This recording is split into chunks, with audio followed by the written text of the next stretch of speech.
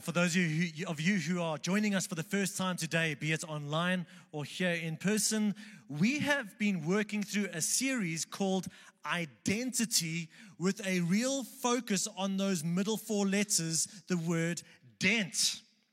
Because here we are on planet Earth trying to find our identities, trying to live out our identities and be consistent with who God created us to be, but for many reasons it is challenging, and some of those reasons have come to us in the form of these dents in our lives. And some of these dents are because of kind of internal things, and we spoke about some of those last week. Some of us are dented because of external things that have happened to us. But up to this point, we have been talking about me and my identity. How God meets me, how God gives me an identity, how God is forming me. And today, we're going to move from me to we.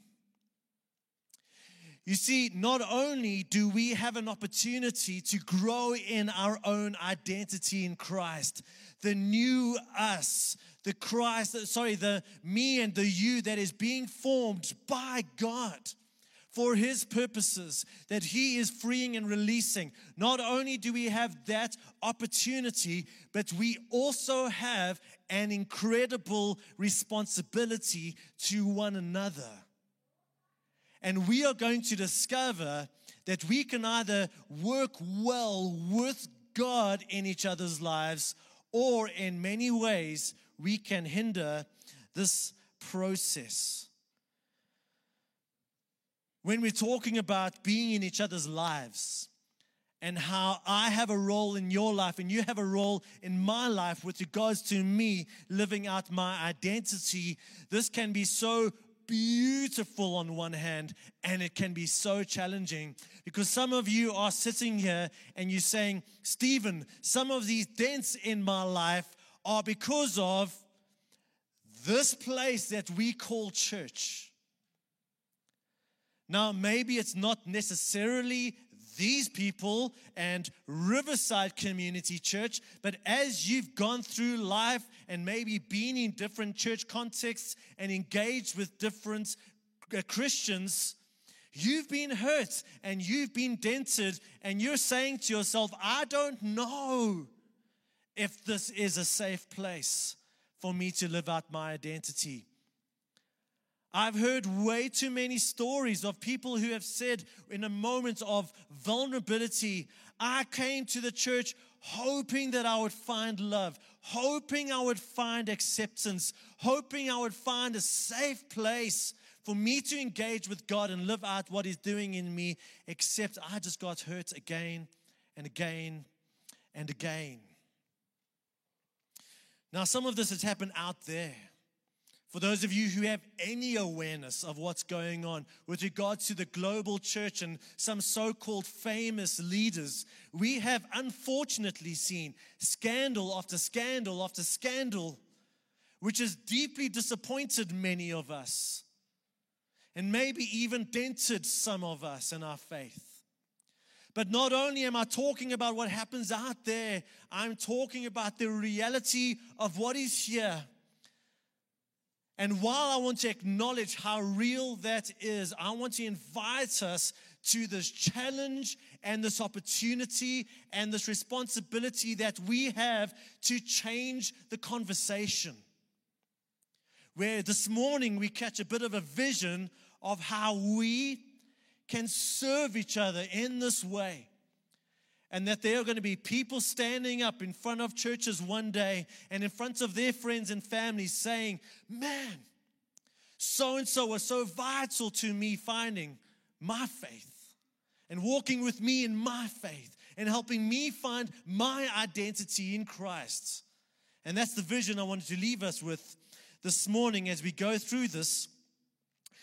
And so, as we talk about we and me, I'm going to be repeating a phrase or a sentence that I'm hoping will kind of make it through your minds into your hearts by the end of today. And that is this: what God has done for me, I do for we.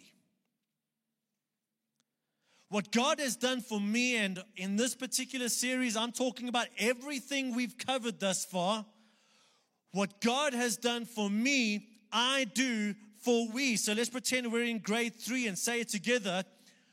What God has done for me, I do for we. So let's put that into practice.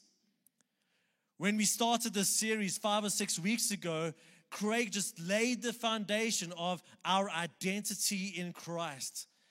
And the most true thing about our identity, and we sang about it so beautifully this morning, is that we are children of God. That we are fully loved by Him. We don't earn that. We don't merit that. We don't have to perform so that we can get loved. We are loved like dear children. I love the way Timothy Keller puts it. He says, does the Father enjoy the Son? Well, that is how He enjoys you. Does the Father love the Son? Well, that is how He loves you, because we have been adopted sons and daughters into His family, into an inescapable love. And that is probably the most true thing about you. Now let's move from me to we. And Romans 15 verses 17, verses 7 is going to help us do that. Where Paul writes, and he's writing to a church experiencing racial divisions. In their case, it was between Jew and Gentile. We have our own divisions. But here is the verse that we're going to apply to ourselves today.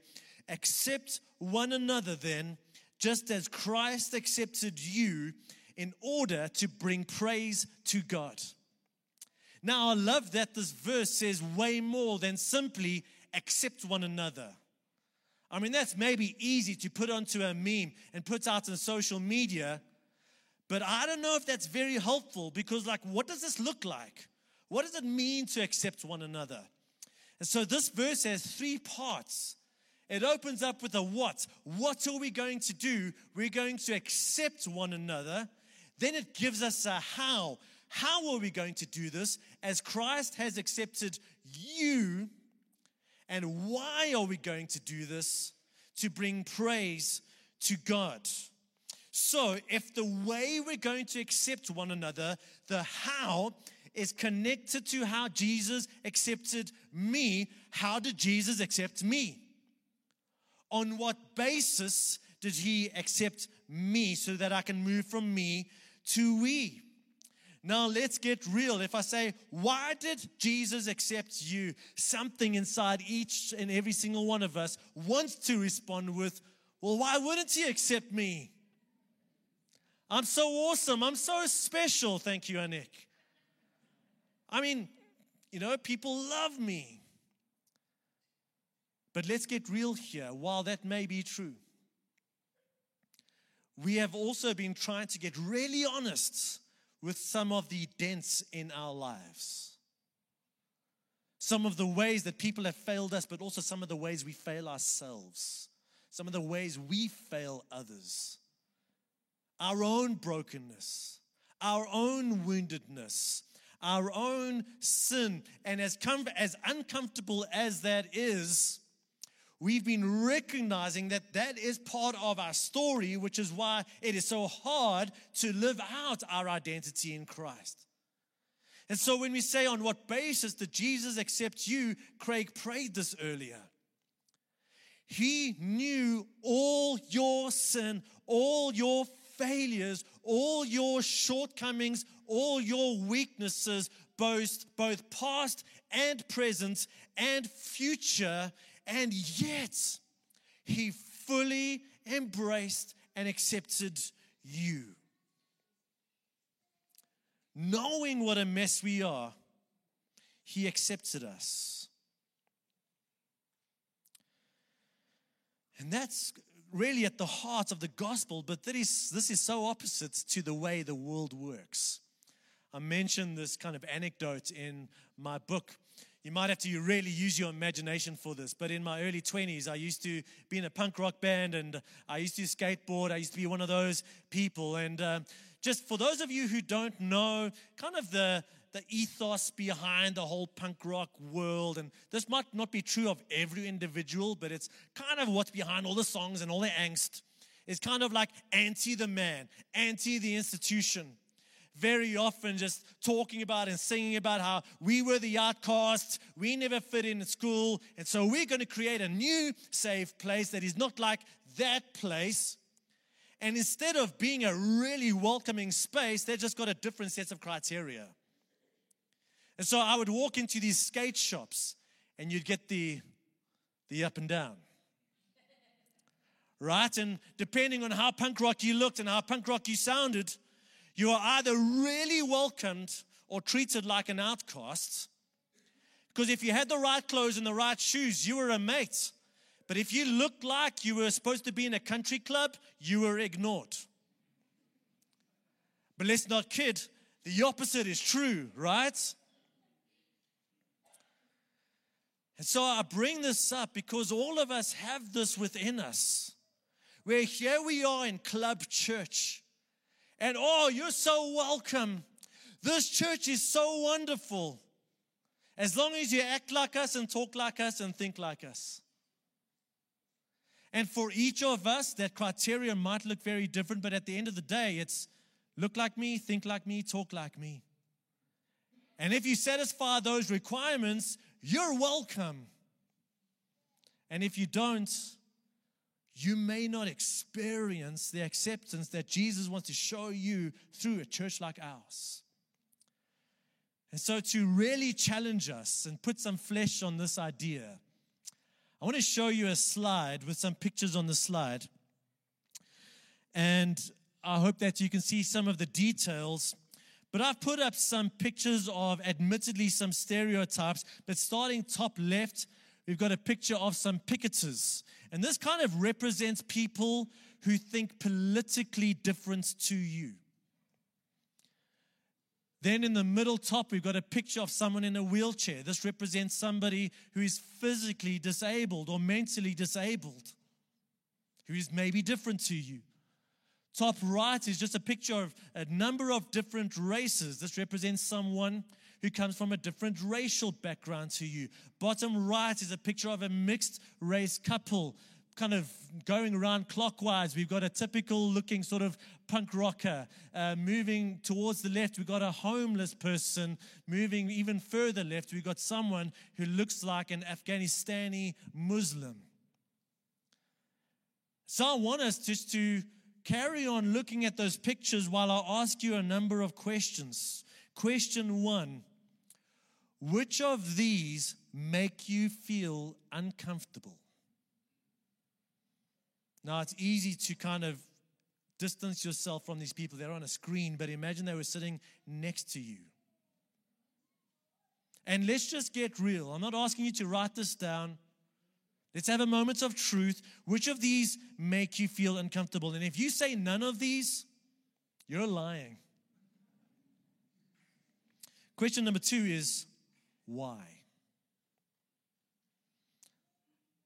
And I want to follow that up with, be aware of your butts. Let me rephrase that. Don't be aware of your butts. Don't be aware of anybody's butts. B-U-T-T-S. Let's be aware of our justifications. Yeah, so-and-so makes me feel uncomfortable, but... And we come up with the reasons why I'm allowed to feel uncomfortable around this person. As you become aware of some of these thoughts and judgments, how do you feel?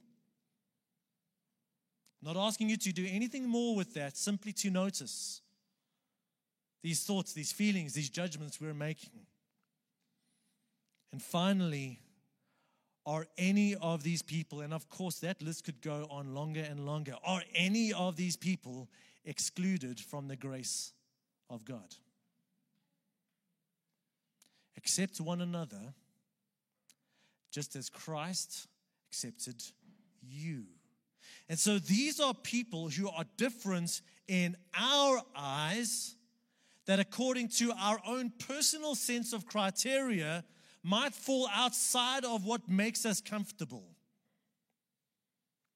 But what is God's criteria? God's criteria is they exist.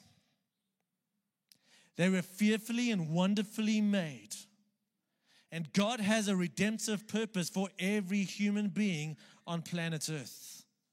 Every human being is created in the image of God, and God wants them to know their identity in Him and to know His love and to be invited into His family, both now and forevermore. And so if that's God's criteria, that becomes our criteria, because what God has done for me, I do for we. I read from the book of Romans earlier, and I spoke to you about some of the racial challenges they were experiencing as a church. The book of Galatians is also written to a church that is experiencing a form of a racial division. So Paul writes to them, Galatians 3 verses 26 to 28. And so in Christ Jesus, you are all children of God through faith. For all of you who are baptized into Christ have clothed yourselves with Christ. There is neither Jew nor Gentile, neither slave nor free, nor is there male and female, for you are all one in Christ Jesus. Now, the point Paul is making is that the identity that you live out at some level in this world, you don't cease to be a Jew. You don't cease to be a male or a female.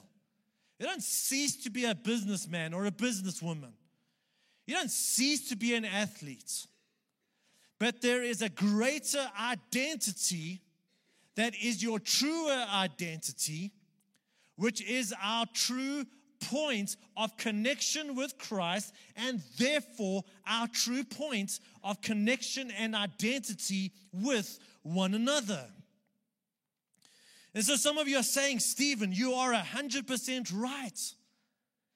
Stephen and Bianca and Craig and Inez and Sean and Jules and all the leaders of the church, that is what you need to do, and you are 100% correct. But not only is that my job description, that is your job description. Some of you might be saying, but Stephen, I'm not on the welcome team.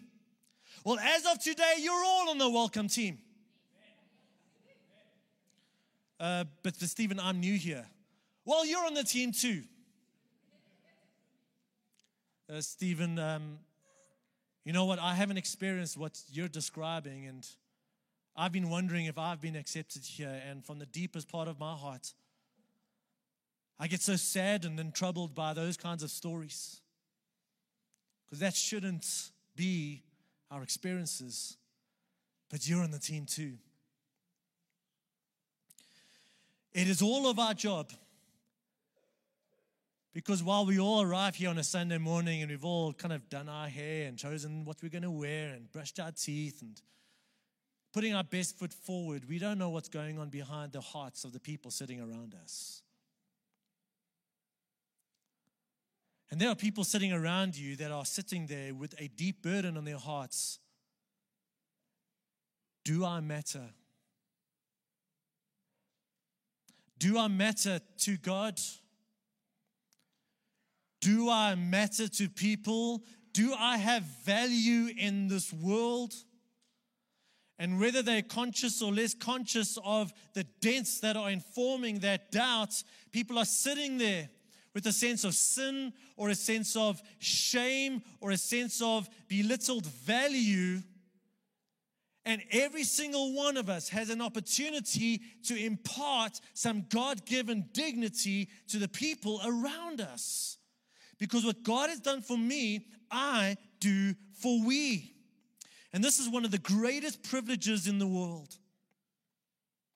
One of the most helpful kind of anecdotal things that I've heard about this, I heard this past week.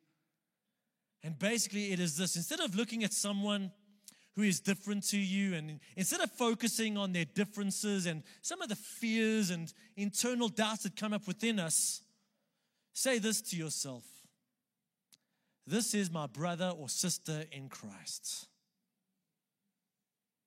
And see what that does to your mind and your heart. And even if there's someone sitting here who is still checking out the things of faith and still wondering whether or not Christ is who he says he is, and so therefore by definition they're not a Christian yet, we can say to ourselves, this is a brother or sister that the Father wants to bring home, and I get to put out a welcome mat. Let me give you an example. Read a story recently, some of you may have read it, about, I think literally in the last month or two, about the co-founder of the Church of Satan in South Africa. And recently he stepped down from his role because of the following story. He used to describe how he felt like the way Christians spoke about the kingdom of God, it was like a gated community that he always felt excluded from, not as part of why he went the direction that he went. So he was on a radio talk show and he was talking about what he was doing, very public in terms of his satanic persona and all that kind of stuff. And he spoke very clearly about how he didn't believe in Jesus. He got over the interview and was walking around, and one of the employees of the radio station, a woman, went up to him and gave him a hug. And he says, in that moment, something happened. I had never felt so loved in my entire life. A few days later, he realized on social media that this lady was a Christian, a Christ follower. Anyway, a few weeks later, he was doing a ritual and he was really seeking, in his own words, more power and more influence. And Jesus appeared to him. So he says to this vision, if you are real, prove yourself to me. Next minute, he became so filled and so saturated and so overwhelmed with love and grace. And the only other time he had experienced that was when this woman had hugged him a few weeks before that. And that is what convinced him about who Jesus was. He stepped down from being a high priest in the Church of Satan and is now a follower of Jesus Christ. And that is what I'm talking about. That you and I get to be a flesh and blood representative of the God who is in us to one another. That somehow God uses us, even in our frailty, to build up one another in our identities in Christ. Now, I know some of you, and I would guess that if you've been a Christian for any period of time, you're probably saying, but Stephen, what about sin? Are you just saying that God just accepts us? What about all the sin in our lives? What about the fact that we need to repent? What about what Jesus died for? What about all these sinners that are going to come in believing that God just accepts them as they are? And even if that's not your question, I want to give you a number of thoughts in response to that. And the first response is this: let he or she who is without sin cast the first stone. See, here's what we, especially as Christians who have walked the road, begin to do. We begin to lie to ourselves. Yeah, I'm not a stripper. I'm not in sexual sin with other people's, wives and whoever else. Yeah, I maybe deal with a little bit of pride, a little bit of greed, maybe. Maybe sometimes I'm selfish, but people don't know that. People see a wonderful follower of Jesus Christ. And Jesus responds by saying, or God's word responds by saying, that God opposes the proud. Jesus says that even if you have these thoughts within you, it is as if you have committed adultery. The book of 1 John 1 verses 8 says, if we claim to be without sin, we deceive ourselves and the truth is not in us. 1 Timothy 5:24 similarly says, the sins of some are obvious, Oh, it is so easy to look at someone whose sins are obvious and say, that's a sinner. And yet the sins of others trail behind them because I've become so good at wearing this mask and portraying a false reality. In other words, before we say, what about sin and sinners coming into the church and being accepted by God, let's just realize that for every finger we're pointing at someone else, there's 3 pointing towards ourselves. Thought number 2 concerns the nature of the gospel. And here I do want to make very clear, just like when we sin against one another, sin separates within the context of a relationship.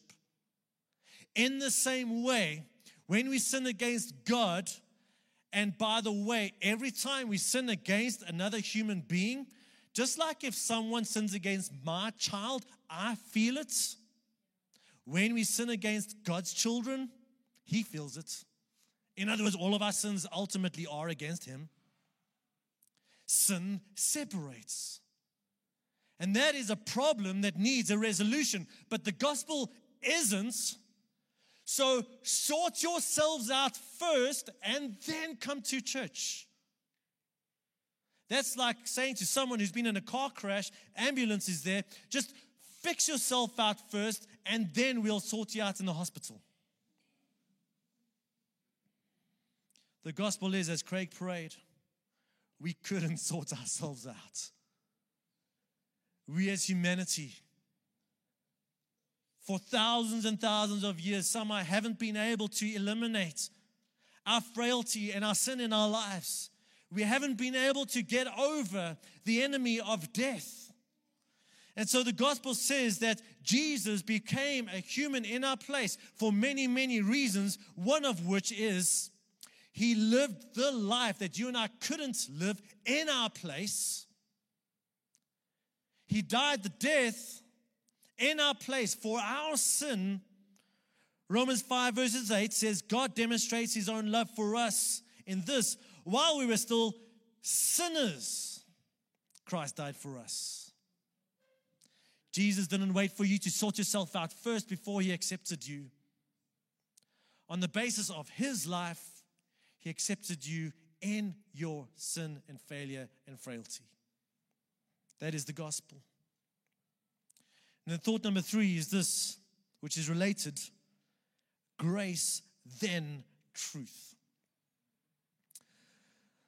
The line I quoted earlier, which has become a bit of almost a mythological line that is used by Christians and non-Christians alike, let he who is without sin cast the first stone. It comes from a famous story in John chapter 8, where a woman who was caught in adultery, by the way, where was the dude? No one knows. Takes 2 to tango. Anyway, this woman got dragged in front of Jesus. The Pharisees wanted to stone her. They had all the Bible verses condemning her for her sin. And it was at this point that Jesus says, let he who is without sin cast the first stone. Moments of clarity, starting with the oldest men first. They put the stones down. The irony of all of this is the only one who was without sin didn't have a stone in his hand. So people put stones down and walked away. Until Jesus says to the woman, who's now just him and her, woman, where are all those who would condemn you? And she says, Lord, they're gone. Listen to Jesus' response. Neither do I condemn you. Grace, Jesus declared, go now and leave your life of sin. Truth. Grace, then truth. Grace, then truth. Neither do I condemn you. Now, let's live a life of transformation. Romans 2 verses 4 says something very similar. Or do you show contempt for the riches of His kindness, His forbearance, and His patience, not realizing that it is God's kindness that is intended to lead you to repentance? Yes. There is a moment that every single person needs to face where the lights go on, we have a moment of clarity concerning our own failures and also what God wants for us, where God, through the preaching of His word and the sharing of testimony and through the work of His power and His presence, His Holy Spirit, suddenly for the first time the lights go on and people see Jesus for who He is, His kindness, His greatness, His lordship, and His love. And Jesus is moving towards them. There still comes a point where that person needs to figure out, am I going to respond to Him moving towards me or not? And that moment is called repentance. Quite literally turning 180 degrees. I was living this way for myself, for these reasons, for my own glory, the glory of my company, or whatever the case might be. And now I turn from that towards this God who is moving towards me in love and kindness. And I leave that behind and I move towards Him. So there is a moment of repentance, which also has to be followed by a lifestyle of repentance, where every day, those of us who are followers of Jesus Christ, as a result of that first moment, we wake up every day and we say, God, I choose You today, Your kingdom, Your way, Your will, as we sang earlier today. And so what starts as a moment turns into a lifestyle of transformation. But notice what comes first. Not transformation, then acceptance, but the other way around. No one gets judged into the kingdom of God. No one gets criticized into the kingdom of God. But we get a vision of the kingdom of God when we sense the welcome of the Father and the way He made for us in Jesus Christ. And we see the glory and the beauty and the truth of Jesus, and we respond to that. The transformation is part of the journey, not the requirements for admission. You understand that? And so what God did for me, I do for we. Just think about how patient God has been with you. Think about how kind God has been with you and your failures and your inconsistencies. And so what God has done for me, I do for we. I hope you're seeing that church and what we spoke about earlier this morning, life groups, is not about God up in heaven with an attendance register. But I'm hoping you're starting to see a vision of us seeing who God is, responding to Him, receiving all the grace and love that He gives us, slowly being transformed into His likeness in this world, living out that new identity and the opportunity that I get to play in all of us. That I have an incredible opportunity to reflect this grace in flesh and blood towards the people around me and somehow be part of them living out their identity in Christ. And by the way, this is not limited to what happens between these four walls. I mean, we're in a school, we're not in a typical church building. But what I mean by that is not limited to just us Christians in Riverside. If we're going to do for we what God has done for me, think about all we've covered this last week, about the words that we say to one another. Husbands and wives, we're going to go home and we're going to speak words of life and encouragement and formation to one another. And when we are addressing a failure or a sin or a shortcoming, man, what God has done for me, I'm going to do for we. And so we're going to do it with great patience and great love and a great sense of let God deal with me first before I deal with anybody else. Let me model this as best as I can. So we're going to live this out in our families, in our marriages, in our workplaces. We're going to live this out with our colleagues, showing people this is what it means to be a child of God. The Father wants you back in His home too.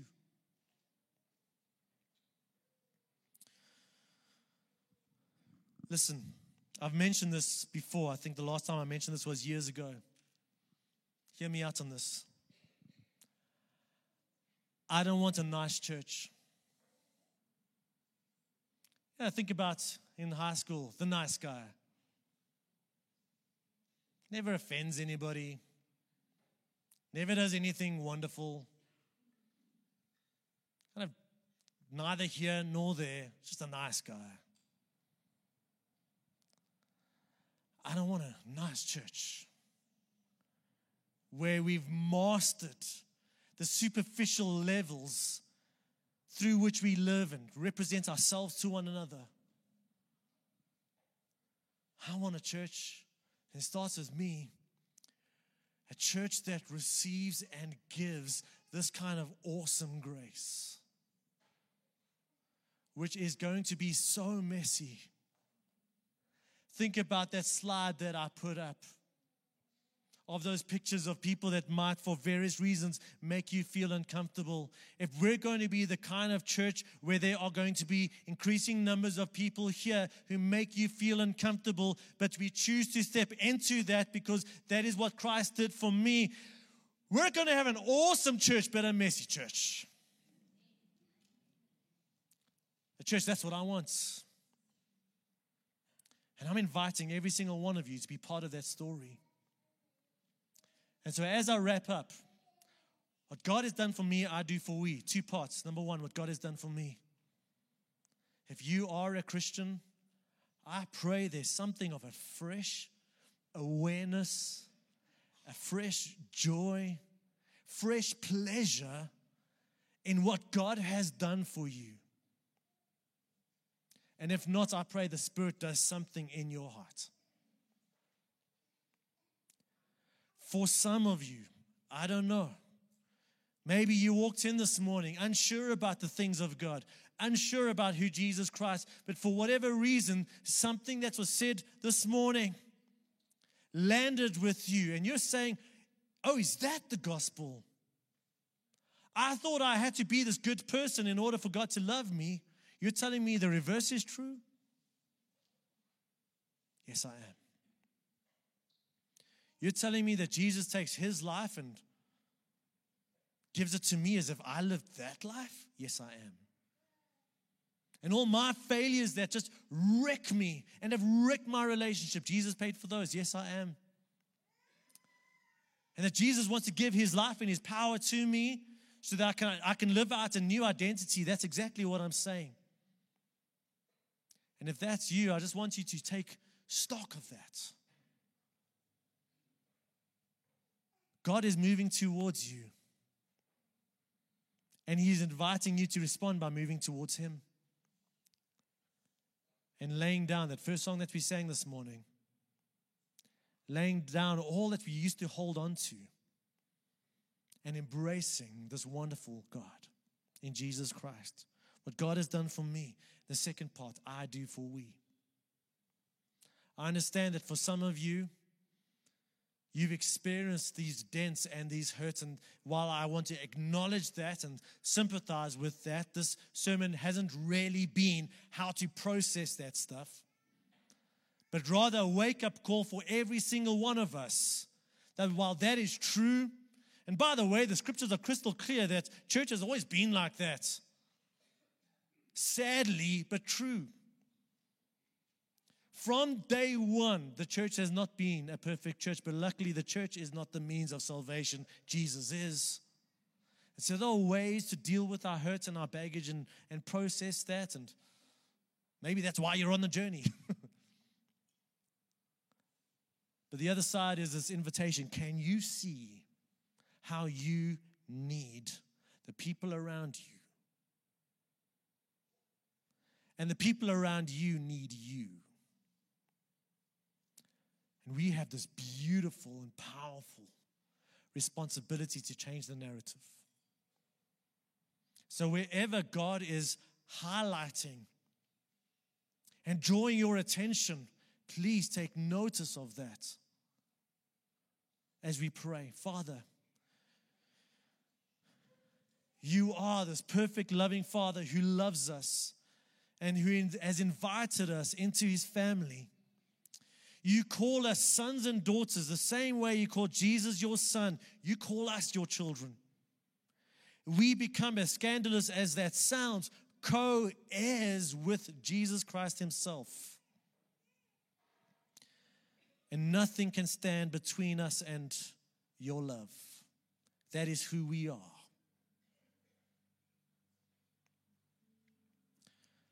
And that's the soil we've been turning in the last few weeks. And for some of us, we still need to pause there in response. And if you feel like that's you, I want to give you a few seconds to, in your own heart, respond to the God who is calling on you right now and moving towards you.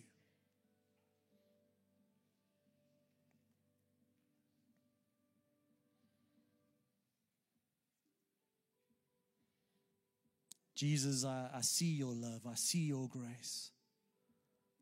I've needed that reminder. Or maybe this is the first time I've ever seen what this is all about.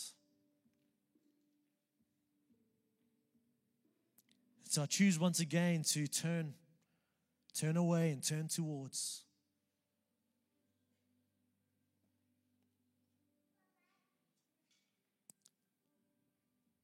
Your word says, as the Apostle Paul prays, that we together with all the saints would become aware of how deep and wide and high and long the love of God is. That we would know this love that surpasses understanding. God, allow us to know this love in a way that goes beyond our minds.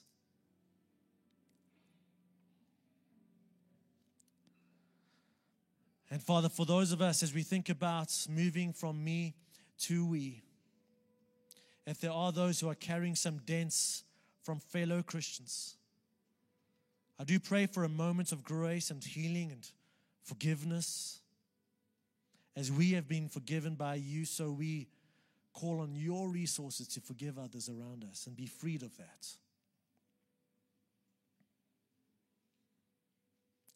Free us this morning, Jesus. Breathe new life and new hope into our dented souls. And Father, give us great vision for how my life matters to those around me, those I haven't met. Some of us need to lay down some of our isms, racism, sexism, and the list goes on. Our fears around those who are different to us. We repent of that, Lord. We repent of that. We are wrong. That is not how you loved me.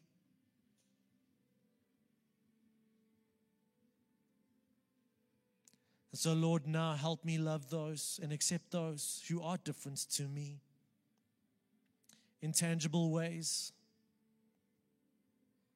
with love, conversation, relationships in our homes. God, I pray something would shift in the dynamic of who we are as Christians today. This world needs to know this grace. And may we be those who put out the welcome mat and become real flesh and blood to those around us. This is all for your glory. The name of Jesus.